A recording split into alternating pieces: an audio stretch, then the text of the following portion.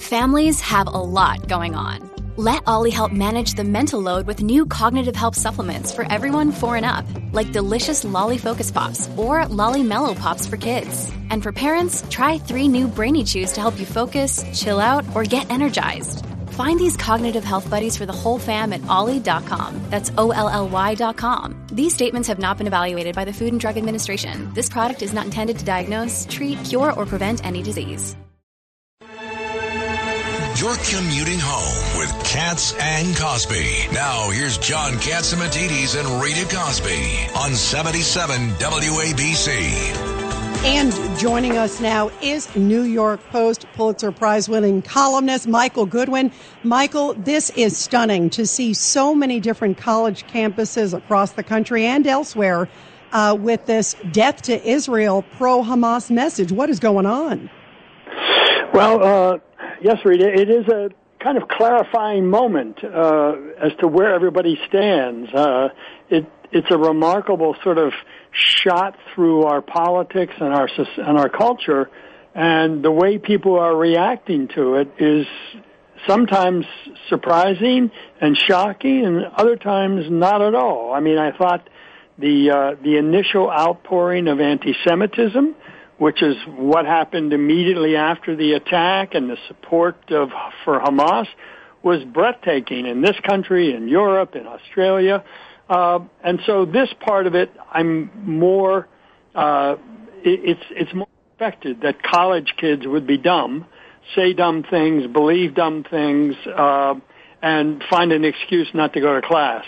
But I do think it does point up a big rot in our institutions. I was reading earlier a statement from Richie Torres, a congressman from the Bronx, who says basically it's a moment of moral clarity.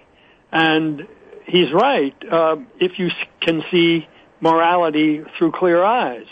But when you want to go into this bender and this upside-down world of the oppressed and the oppressor without regard to who's cutting whose throat, you sound pretty stupid to me. You know, and also you are ginning up emotions, too. I mean, that's the other thing. You've got these folks. We have the mayor of New York City worried about lone wolf attacks. I mean, it's spurring emotions when emotions are running high. By the way, Michael Goodwin, there was a poll that just came out, and it had 48% supporting the Israelis, 37% supporting Hamas. Who's supporting Hamas?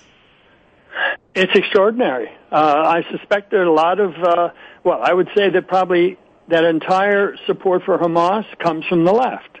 I can't imagine that any centrist or conservative would view a terrorist attack and a terrorist organization worth supporting under any circumstance, let alone in this moment when the imagery that coming out of Israel, the descriptions, are revolting. I mean, it's hard to imagine that human beings do this to other defenseless human beings.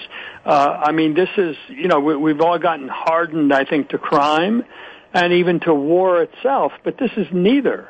This is terrorism. And one of my pet peeves about this is the way the media has been describing Hamas. The New York Times the other day, for example, said that it's been designated a terror organization, and the next paragraph it talked about its militants and fighters. Now, if these militants and fighters are carrying out the work of a terrorist organization, which we know what that work consisted of, aren't they terrorists? Why do you reach to find something other than the correct word? Why do you try to soften? I mean, it's ridiculous. And, of course, so much of the media, you will hear, if you listen closely, and I urge you and our listeners to listen closely to when people talk about this. Do they describe the Hamas killers as militants, as fighters, as soldiers, or do they describe them correctly as terrorists? Yeah, really frightening. Michael Goodwin of the New York Post, Judge Richard Weinberg has a question for you. Michael, there are two other points I'd like to make. Number one, the 44 Republicans in the House of Representatives have sent a letter to the United States Secretary of Education urging them to act responsibly. That is, the Department of Education working with the universities and the graduate schools to curtail the anti-Jewish and anti-Israeli hatred and bigotry going on the campus, pointing out it's a violation of United States civil rights law.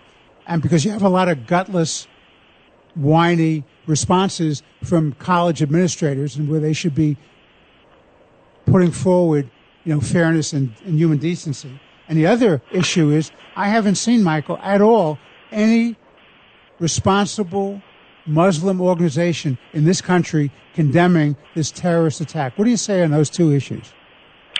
Well, on the latter, I guess I'm not surprised that the Muslim organizations, there is clearly a streak of radicalism and, terrorism. CARE, for example, was an unindicted co-conspirator in a terrorist case. This is the nature, I'm afraid to say, of the Muslim presence in America. These organizations all seem to be radicalized. Look at the Muslims in the American Congress. Who did we get? Ilhan Omar and Rashida Tlaib. That's two. But look at their positions. They can't even condemn this as a member of Congress. On the question of the colleges, the failure of the administrators to stand up for what's obviously right and condemn what's obviously wrong is another one of those things that, it's outrageous, but it's not surprising. The cancel culture that these administrators have largely surrendered to, this is another moment where they are afraid. I don't know. When I was growing up, the people who were responsible for me, whether it was my parents, my teachers, my coaches, they were not afraid of me.